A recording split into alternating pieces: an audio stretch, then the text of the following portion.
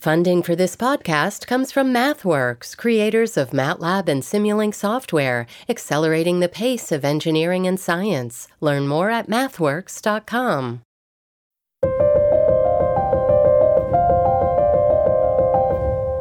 This is On Point. I'm Deborah Becker. A Fulton County grand jury returned a true bill of indictment, charging 19 individuals with violations of Georgia law arising from a criminal conspiracy to overturn the results of the 2020 presidential election in this state. That was Fulton County, Georgia District Attorney Fani Willis on Monday announcing the indictment of former President Donald Trump and 18 alleged co-conspirators. It was Trump's fourth indictment this year and the culmination of a 2.5-year-long investigation. What started the inquiry was a phone call on January 2nd, 2021, when Donald Trump called Georgia's Secretary of State, Brad Raffensperger, and urged him to, quote, find the votes. All I want to do is this. I just want to find 11,780 votes, which is one more than we have, because we won the state, and flipping the state is a great testament to our country, because, you know, there's just, it's a testament that they can admit to a mistake, or whatever you want to call it, if it was a mistake, I don't know. And that 11,780 number, well, in Georgia, Joe Biden won the 2020 presidential election by a narrow margin of 11,779 votes. Trump refused to accept those results and insisted, without any evidence, that election fraud was to blame. Here's Trump in front of a crowd in Georgia on January 4th, 2021, just 2 days after that call with Raffensperger. Well, I want to thank you very much. Hello, Georgia. By the way, there's no way we lost Georgia. There's no way. That was a rigged election, but we're still fighting it, and you'll see what's going to happen. We'll talk about it. That same day, Democratic congressional leaders asked the FBI to open a criminal probe into Trump over the Georgia phone call. And in Fulton County, Fani Willis officially began her tenure as district attorney. About a month later, Willis announced that her office was taking a look. There's no way on January the 4th we could have done a proper investigation, but I will give anyone that we're looking at the same courtesy, which is that we will look at them thoroughly and their conduct. We're going to look at the laws, we're going to look at the facts, and we're going to make a decision. Now, with those decisions made, today, On Point, we'll look at the fourth indictment of former President Trump, what we need to know about how these alleged charges differ from what we've seen before, and what's going to happen going forward. Joining us first is Anthony Michael Kreis. He's Assistant Professor of Law and Political Scientist at Georgia State University College of Law. Welcome to On Point, Professor. Hi, Deborah. Thanks for having me. So let's start with what stands out for you in this indictment. What do you think are some of the main things we should know? Well, I think Fani Willis has done some remarkable work in really providing granular level detail about the alleged racketeering enterprise that Donald Trump and his allies created, not just in Georgia, but on a national level, to reach into Georgia and to attempt to overthrow the election from November 2020, despite the fact that there was no credible evidence of election fraud ever. And despite the fact that Georgia, unlike some other jurisdictions, not only counted our votes accurately the first time, but we had a second recount, we had a third audit, and then that vote was certified.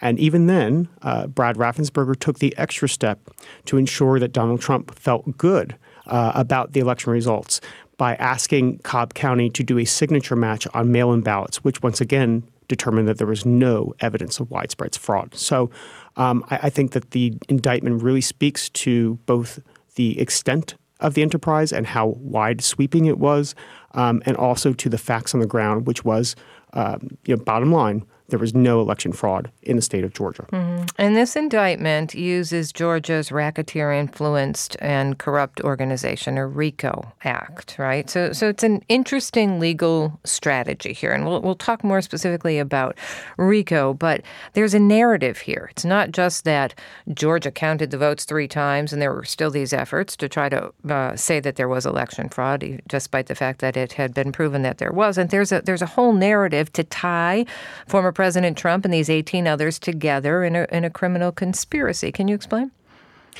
Yeah. So I think the indictment really shows and highlights how from the very beginning, well before any ballots were counted in the state of Georgia, Donald Trump wanted to maintain power, and he wanted to do so by alleging election fraud, again, well before votes were counted, so without any basis.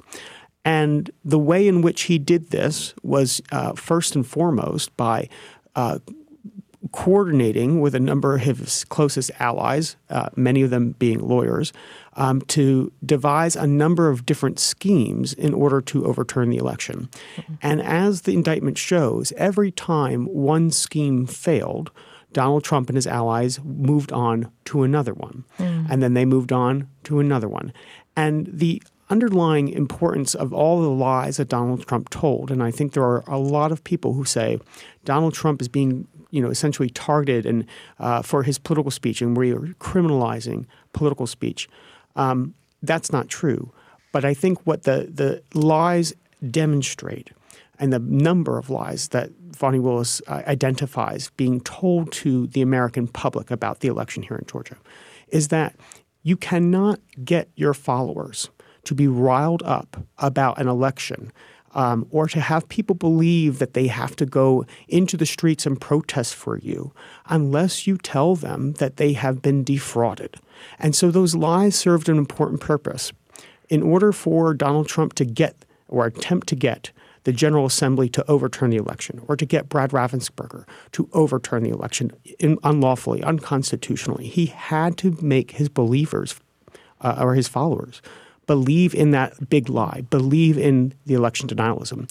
And ultimately, I think, while this doesn't speak to the Georgia election probe, but it does relate or tie the Georgia election probe to the D.C. case, right? Ultimately, people will not engage in political violence unless they truly believe that something of national importance, that their citizenship is being taken away from them. And so I think the indictment really quite brilliantly and quite in great detail evidences all of this and really shows how our democracy was in peril and continues to be in peril unless justice is served. Mm-hmm. I want to talk about some of the schemes that you mentioned, because it was an interesting reminder in reading this indictment saying, oh, yeah, I forgot that happened. One was the fake elector plot in Georgia. Can you remind us briefly of what happened there?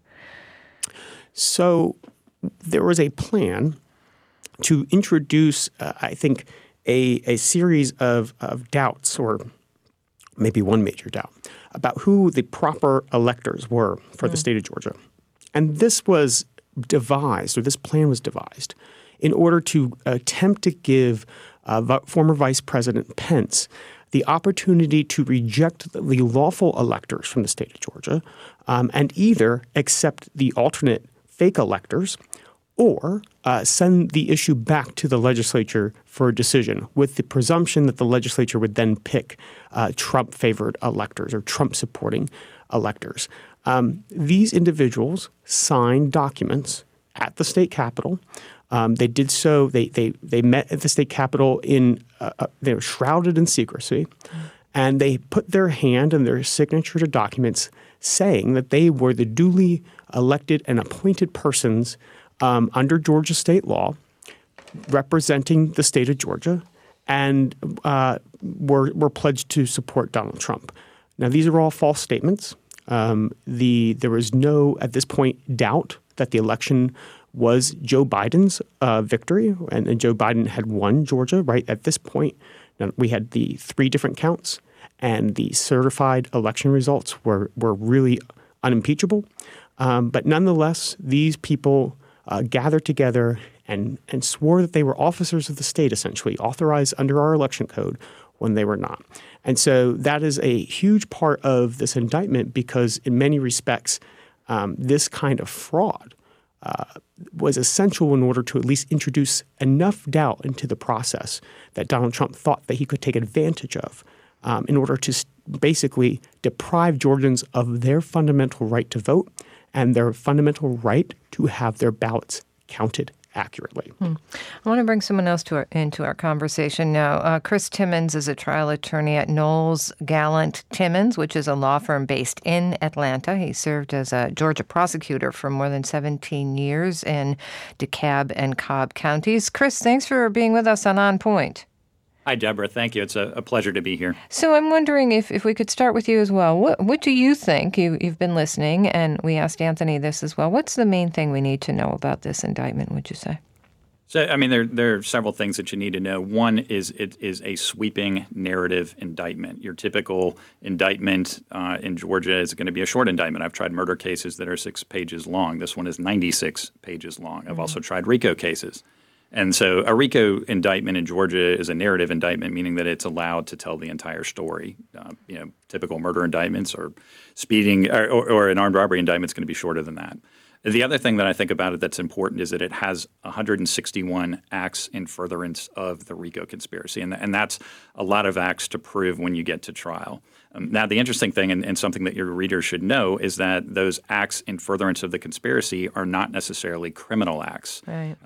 You've got some in there that are criminal. You've got some in there that would not ordinarily be crimes. And so the best analogy that I can use is if you and I, Deborah, get together and we decide we want to rob a Bank of America, you're going to be the getaway driver. I'm going to be the gunman.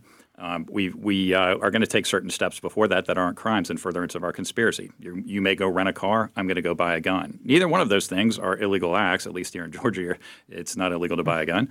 But if we bought them in furtherance of our criminal conspiracy, then they become a part of that crime of conspiracy, and we've committed a crime at that point by taking that overt act. Mm-hmm. And that is why we have this far-reaching 98-page RICO indictment that names 19 people, including former President Trump. So we've got a lot to dig into here, and we'll continue to do so in just a moment. We're talking about the latest indictment against former President Trump, this one from Fulton County, Georgia.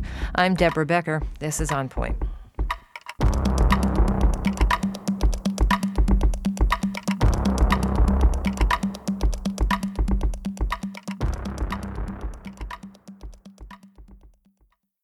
Support for the On Point podcast comes from Indeed. We're driven by the search for better, but when it comes to hiring, the best way to search for a candidate isn't to search at all. Don't search, match with Indeed. Ditch the busy work and use Indeed for scheduling, screening, and messaging so you can connect with candidates faster.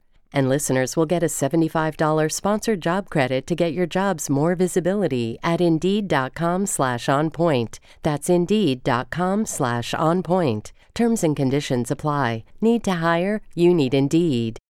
Support for On Point comes from BetterHelp. If you had an extra hour in the day, how would you use it? BetterHelp Online Therapy can help you figure out what's most important to you so you can prioritize it. Learn to make time for what makes you happy. Just fill out a brief questionnaire to get matched with a licensed therapist and switch therapists anytime for no additional charge. Visit BetterHelp.com/onpoint today to get 10% off your first month.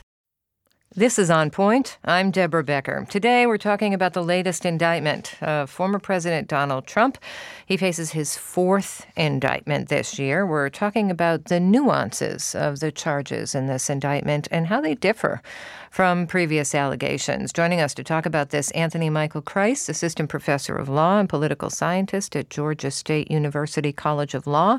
Also, Chris Timmons, a trial attorney at Knowles, Gallant, and Timmons. He served as a prosecutor for more than 17 years in Georgia. And gentlemen, before the break, we were talking about the narrative that was laid out in this indictment that uses the RICO Act, really, to allege that there was a large criminal enterprise here trying trying to overturn the results of the 2020 presidential election. And the narrative involves several schemes, as Anthony told us, to try to accomplish this overturning of the election results. One of them was the fake electors that we talked about earlier, but another involved Trump advisor Rudy Giuliani, who is accused of making false statements in this latest indictment from Georgia. One of the specific allegations is that Giuliani made false accusations against Georgia election workers Ruby Freeman and Shay Moss and said that they were trying to rig the election. Let's listen. Quite obviously, surreptitiously passing around USB ports as if they're vials of heroin or cocaine. I mean, it's obvious to anyone who's a criminal investigator or prosecutor they are engaged in surreptitious illegal activity, again, that day. Now, that so-called USB port turned out to be candy, a ginger mint, and there was no evidence of any election fraud. In fact, Giuliani admitted in a recent court filing that his statements against Freeman and Moss were false. So, Anthony, remind us of this action toward Georgia's election workers, Ruby Freeman and Shay Moss, and how it's part of this indictment.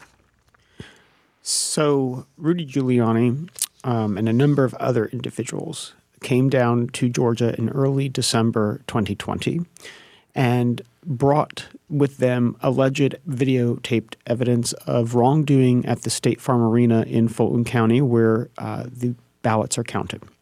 And as you said, he alleged pretty terrible things about Ruby Freeman and Shay Moss.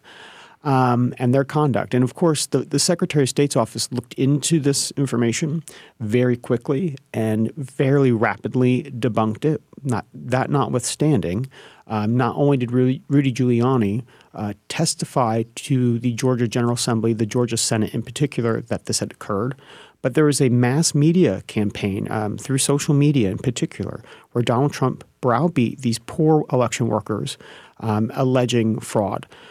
There's also a publicist for Kanye West, who was dispatched to Georgia in order to attempt to allegedly strong-arm Ruby Freeman into making statements that were false, that election of fraud existed, in order to, essentially, I suppose you could say that the idea was you should confess to this wrongdoing or else something bad will happen to you, right? So a direct threat of intimidation.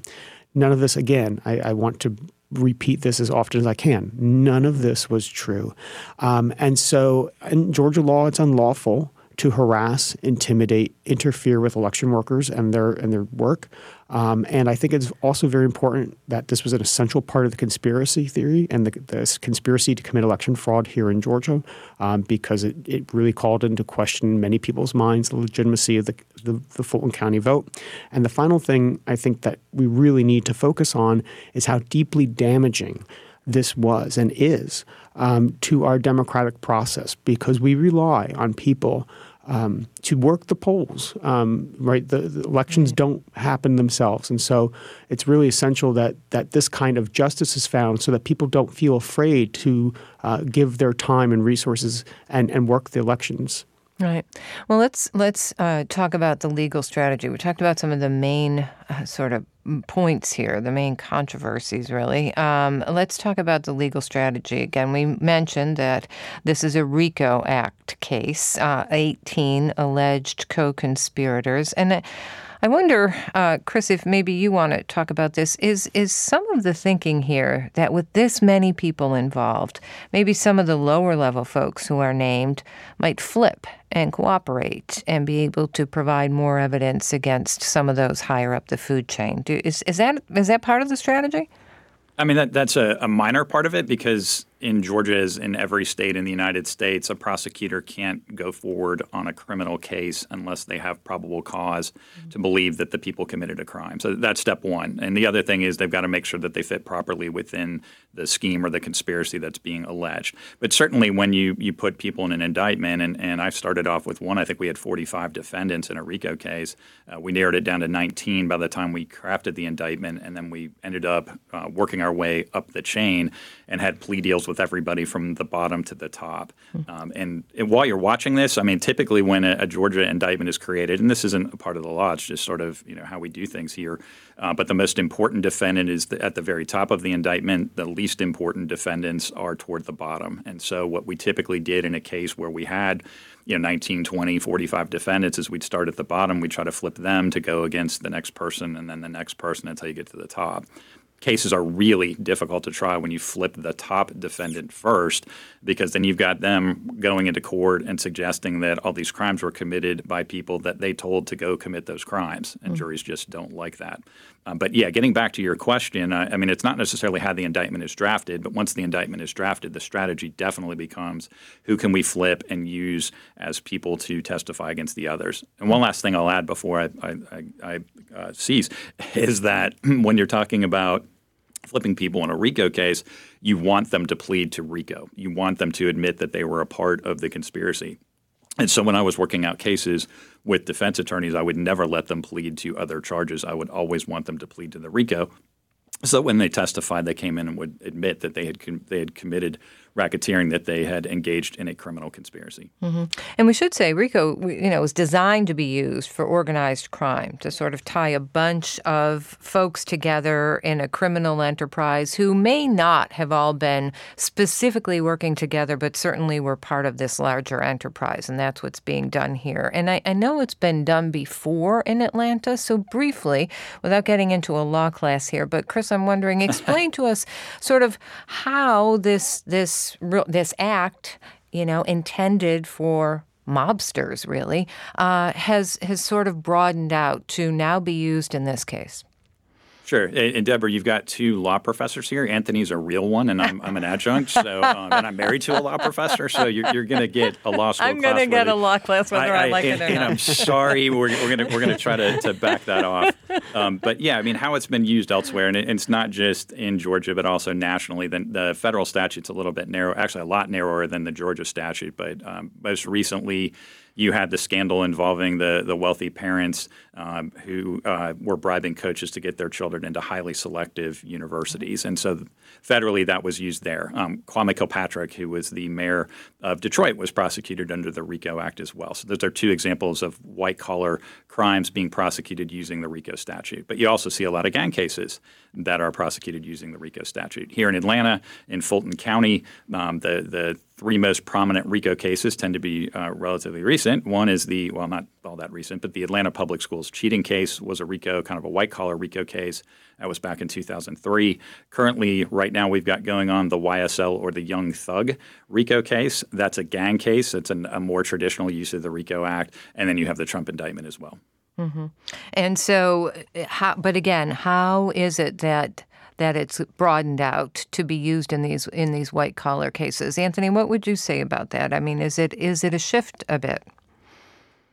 Well, I think that what's most important here is that we don't really think of RICO in election law, right? I mean, I also think, though, it's important that there's kind of a parallel federal statute which is used fairly often in the election law setting, and in fact, what Donald Trump is charged under in the D.C. case, it's called Section 241. It's a Reconstruction era law that says you can't deprive people of their civil rights in a conspiracy. And actually, in that federal statute, there's no overt act required in order to prove the case. You just have to show that people conspired to deprive people of their rights that are afforded to them under the Constitution, the United States Constitution, or under federal law. And so I think while Georgia's RICO is, it brings up these images of the mafia and things of that nature. There's a law professor colleague at George Washington University who, in fact, described Georgia's RICO as basically a very broad, sweeping conspiracy statute, right? Not really RICO in the traditional way that many people think of it. So I think that we might not think of it as being appropriate, or maybe not typical for an election law violation, but it fits in with the character, I think, of both what federal law already permits in the election law setting, and also it seems to be quite appropriate given the nature of the unlawful enterprise that was formed to overthrow the election. One of the things that I was curious about in reading this, and even just hearing about it at first, is what is Georgia's jurisdiction here? Now, I get it, right, that Georgia's election results were mainly contested, but the indictment names a lot of other states, and we're talking about a national presidential election. So I just wonder, and I am assuming that part of the defense will be to move this to federal court and out of Georgia. But I'm just wondering, will that be an issue here? Will that be a question, Georgia's authority to really challenge what happened here on a national scale? What would you say about that, Anthony? Well, Georgia, first and foremost, has very broad extraterritorial jurisdiction statutes that basically say that if any crime that is directed towards Georgia is formed in the state of Georgia or partly outside the state of Georgia, Georgia can exercise jurisdiction. And I think, of course, the other thing to point out is that Georgia and the people of Georgia, while part of a national conspiracy to have our rights deprived from us, people reached into the state and did things that were unlawful under state law. And I think that the state of Georgia and the Fulton County District Attorney's Office has every jurisdictional right to vindicate the civil rights of the people of Georgia, and that's what this indictment speaks to. But the final point about the federal courts, there is a removal opportunity for Donald Trump, for Mark Meadows, also for Jeffrey Clark, who was working for the Department of Justice in the Trump administration, to essentially claim that they're being charged criminally here in Georgia for acts that were either at the periphery or even at the core of their responsibilities as officers of the federal government. So essentially the idea being that, as president of the United States or as a member of the Department of Justice, that people had, that these folks had a duty and an obligation to ensure that the elections in Georgia were free and fair. And so if that is shown, right, and it's a fairly low threshold to be clear, and the courts read it very broadly, this idea of what constitutes their official duties. Right. Then it can be brought into federal court, heard by a federal judge with a jury impaneled through a federal process, although Fani Willis and the Fulton County DA's office would still be allowed to prosecute it. So that is certainly an option. Chris, what would you say about this potential movement to federal court? And also, one thing that you had mentioned earlier that I thought was really interesting as well, the more than 160 acts that are outlined in the indictment. You said these are not necessarily criminal acts on their own, but together they create this picture of a potential criminal enterprise. So, some of them are just tweets or calling a Georgia lawmaker to get another one's phone number that, yes, I understand may create this picture that there was criminal intent going on. But do you expect that these things will be whittled down, and what effect can it have to name things like this in an indictment like this? So that's a lot to unpack. I know. But that's okay. Well, we'll get there. And I told you not a law class, so that... Yeah, no, I know. So ask me a lot, and then I'll tell you a little. Yeah. So a couple of things there. With regard, you mentioned international or national earlier. I've used acts in furtherance of a RICO conspiracy that were out of the United States. That's perfectly fine. So it doesn't affect the conspiracy at all, and I don't think that that's what the federal court will be looking to. What I do think the federal court is going to be looking to is one of the elements of removing a case from Georgia into federal court is whether it's under the title of their office, like whether it's under color of office. And so the question is going to be, when the federal court is looking at this, was this Mark Meadows the guy, or was this Mark Meadows the chief of staff for the president of the United States when he's doing the things that he's alleged of doing? And the same thing for former President Trump. Was he acting as Donald Trump the person, or was he acting as President Donald Trump, President of the United States, when he was taking these acts? And so that's really the rub. That's really what you're going to hear argued when they're before Judge Jones in federal court. Mm-hmm. So that's the expected defense, you would say. And what about this potential? Would it also be a defense, really, to say that this indictment is criminalizing political speech? I think you're going to hear that. I'm not sure how much traction that's going to get. Assuming this case gets back to state court, it'll be a decision there. And so I don't want to give a law class on the First Amendment, and that's more sort of Anthony's area than it is mine. But it's different than what you think of traditionally on First Amendment. I mean, so when a good First Amendment defense is the Two Live Crew case, which was a Supreme Court case, I believe, that happened in the 1980s, where they were being prosecuted for the lyrics based under the obscenity laws. That was a First Amendment violation. Here, they're not being prosecuted for what they said. They're being prosecuted for RICO, but these are considered acts in furtherance of the conspiracy. And as far as I'm concerned, that's not a violation of the United States First Amendment, but that's going to be litigated elsewhere. Mm-hmm. And I wonder, when we look at this indictment with the others, would this be looked at in isolation, or do you think what we're seeing here is a bigger picture that any court is really going to have to consider? Anthony? I think that's a political question more so for the electorate than it is for any court or any judge trying to suss out what to do with these cases. The most important thing that I think these cases will do in terms of their relationship to one another is scheduling. It seems to be the case that Fani Willis wants to try this very quickly. I think she has an overly ambitious schedule, asking for a trial in the first couple weeks of March 2024. Donald Trump is scheduled on March 25th to be in New York in a trial. So that's a pretty short turnaround time and probably unrealistic. Okay, we're talking about this week's indictment of former President Donald Trump for his efforts to overturn the 2020 election in Georgia. Stay with us. I'm Deborah Becker. This is On Point.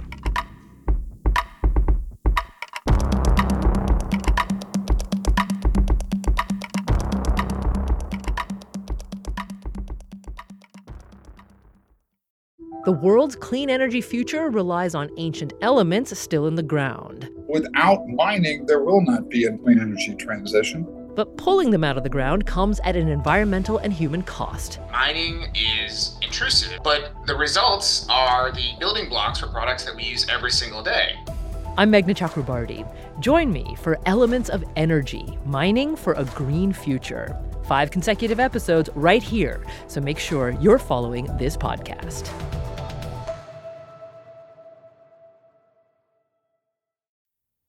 This is On Point. I'm Deborah Becker. Today we're talking about the latest indictment of former President Donald Trump. He is facing a 4th indictment that came down in 4.5 months. This latest one is for trying to overturn the results of the 2020 presidential election in Georgia.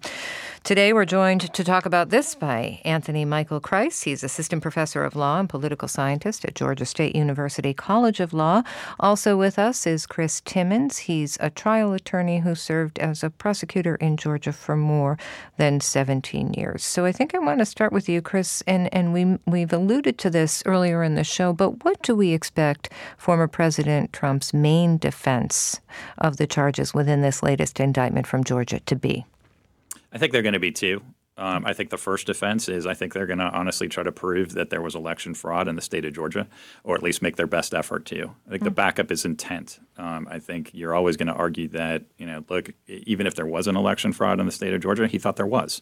And so that's the defense that I would raise if I was his attorneys. That's the defense I'm going to raise in court. The defenses that I'm going to raise when I'm in the court of public opinion, I'm going to talk about how Atlanta has a serious crime problem.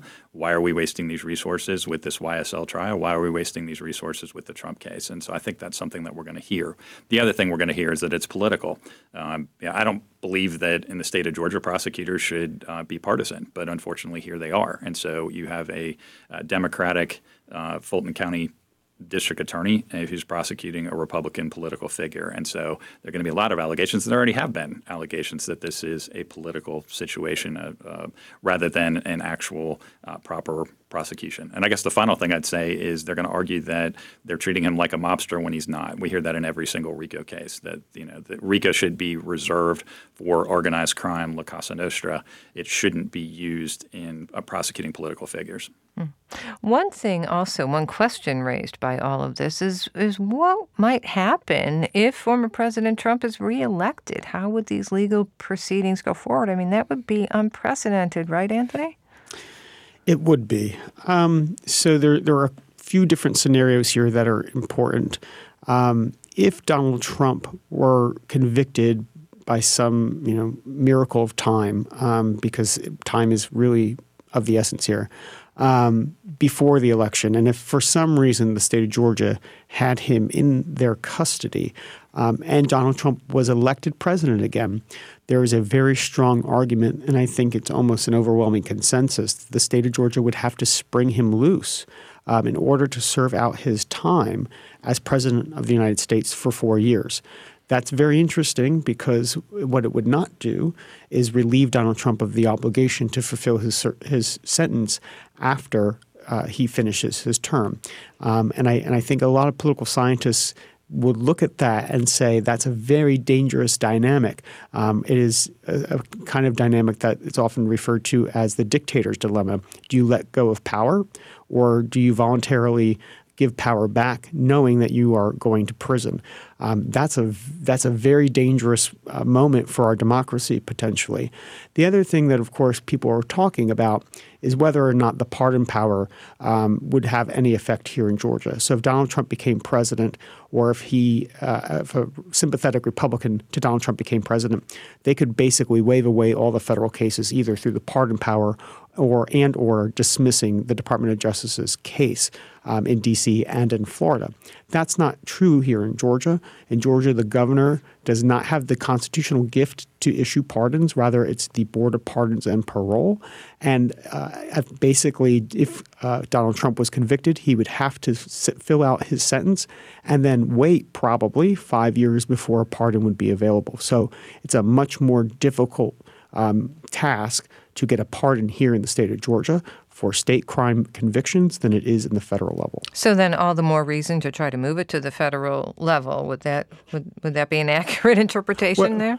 No. Well, so if the case gets removed to federal court, the idea there is that it's a more neutral venue, that we don't necessarily always want federal officials to be tried in state courts. So think, for example, and these are not like examples, but think, for example, a southern state in the 60s trying to prosecute a federal official for enforcing civil rights laws, right? You could see that dynamic happening. You wouldn't want that case in a state court because of the kinds of prejudices that would be introduced there by the local judges, local juries, and the like. And so the federal court would be a more neutral place, an appropriate place for that.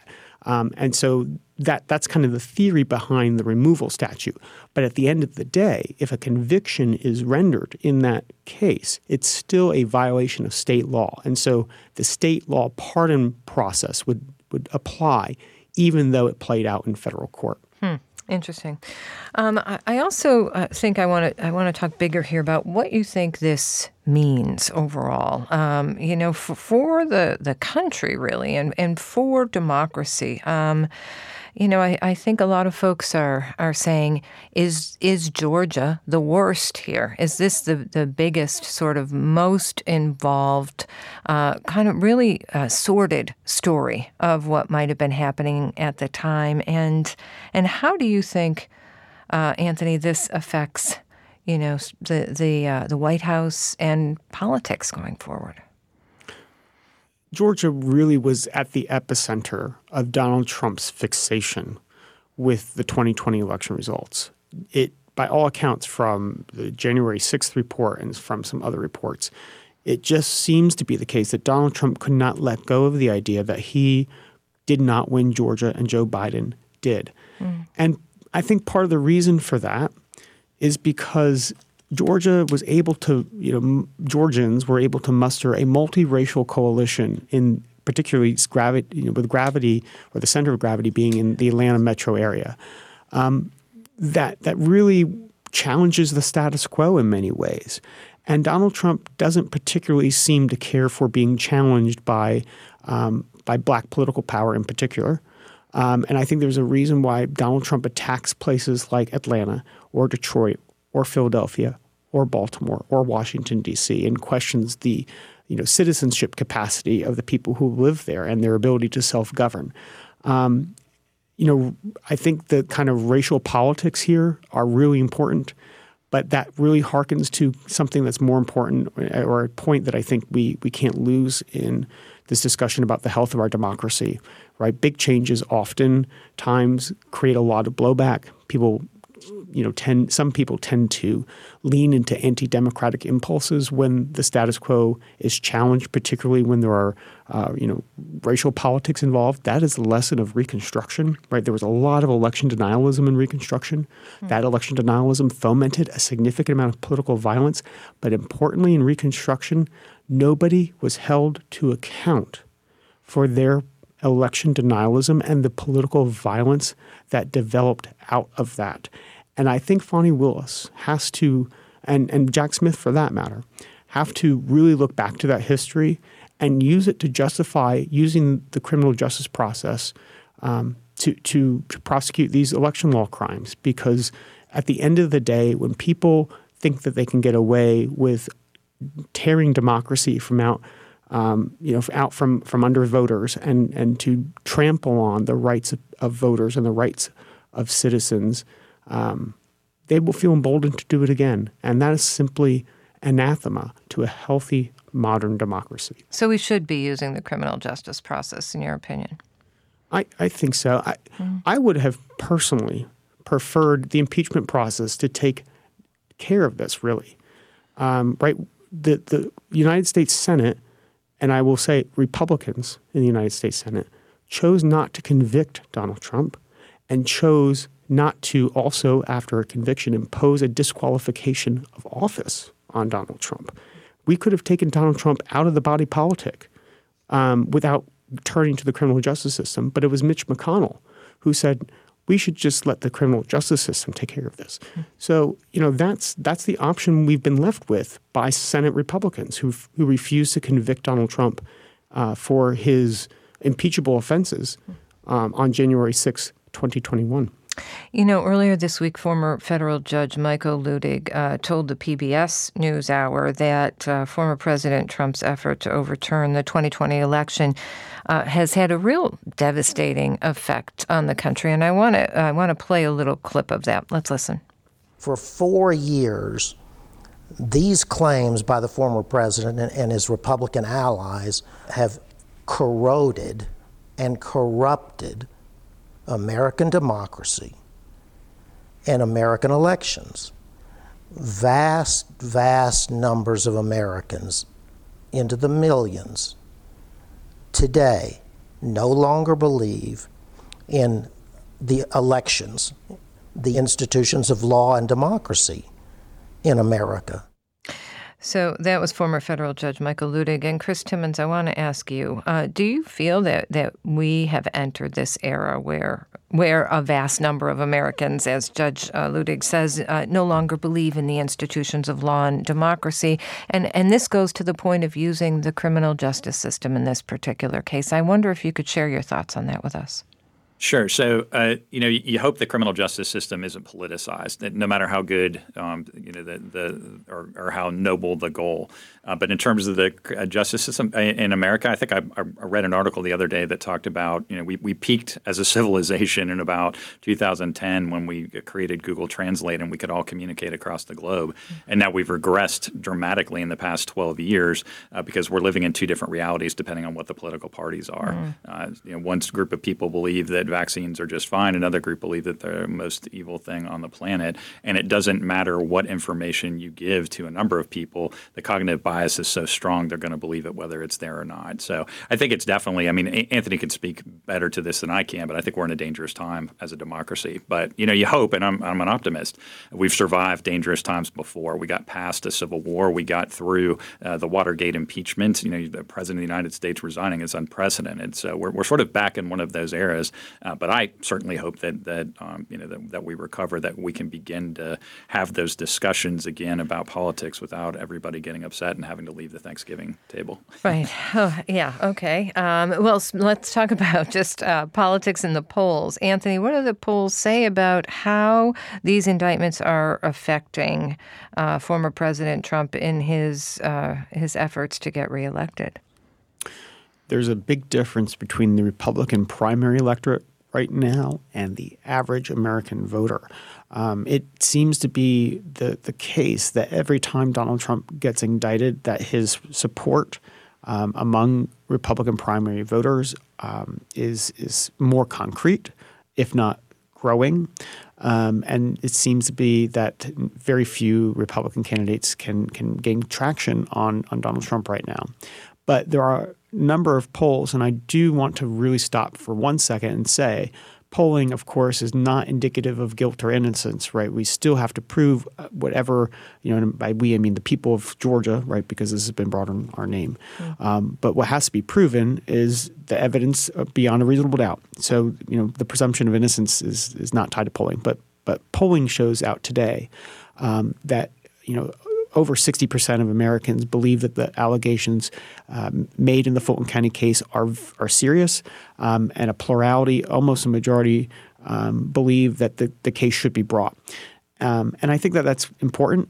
And I think that the really valuable aspect of the Fulton County case, perhaps, and perhaps the reason why it should happen before the election, and maybe before all the other cases, in fact, is because if it remains in the Fulton County courthouse, we will have cameras, we will have video, we will have YouTube channels, right, streaming this trial. And it's important, I think, for the American public to see it, to weigh this evidence for themselves, and to really stop in the hue and cry of this moment and ask people to say, okay, here's the evidence that Fani Willis has put forward before the people of Fulton County, before this jury, but before the entire nation and the world to see and to evaluate.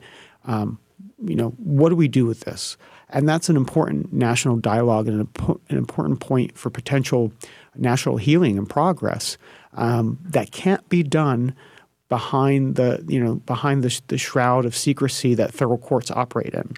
And that makes Fulton County very different. But realistically, could this really get to trial and be televised before the next election? No, that's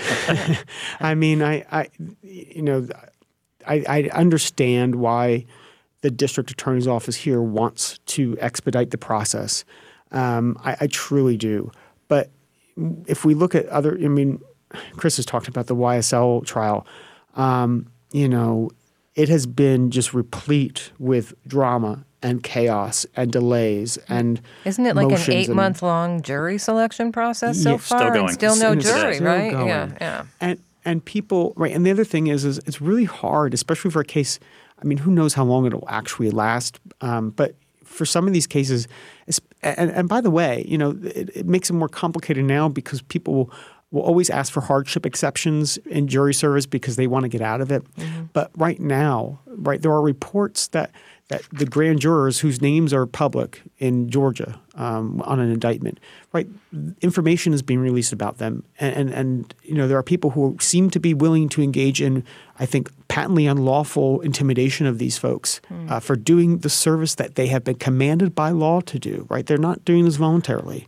And so that's a really difficult position to put people in, and that's only going to complicate jury selection. And I just think there are so many different variables here that getting this to trial in March is unrealistic. It's not going to happen. Yeah. Okay. And Chris, it's not going to happen. We've got a minute left here. Just very briefly, what are we waiting for next? Arraignment, I presume. And once arraigned, could any of these defendants be held? So the next thing is they're turning themselves in. Arraignment will come after that. Okay. But certainly they could. I think it's unlikely. I think holding Donald Trump in the jail would be miserable. They'd probably have to clear off an entire floor. But getting back to what Anthony said, I think jury selection is everything. I'm teaching that class tonight at 6:00 p.m. And so this case rises and falls on the 12 people that will make the decision. Okay. Well, thanks for the very interesting legal class today. Chris Timmons, trial attorney at Knowles, Gallant & Timmons, a law firm based in Atlanta and a former Georgia prosecutor. Thanks for being with us, Chris. Thank you. Also, Anthony Michael Kreis, assistant professor of law and a political scientist at Georgia State University College of Law. Thanks for being with us, Anthony. Thanks. I'm Deborah Becker. This is On Point.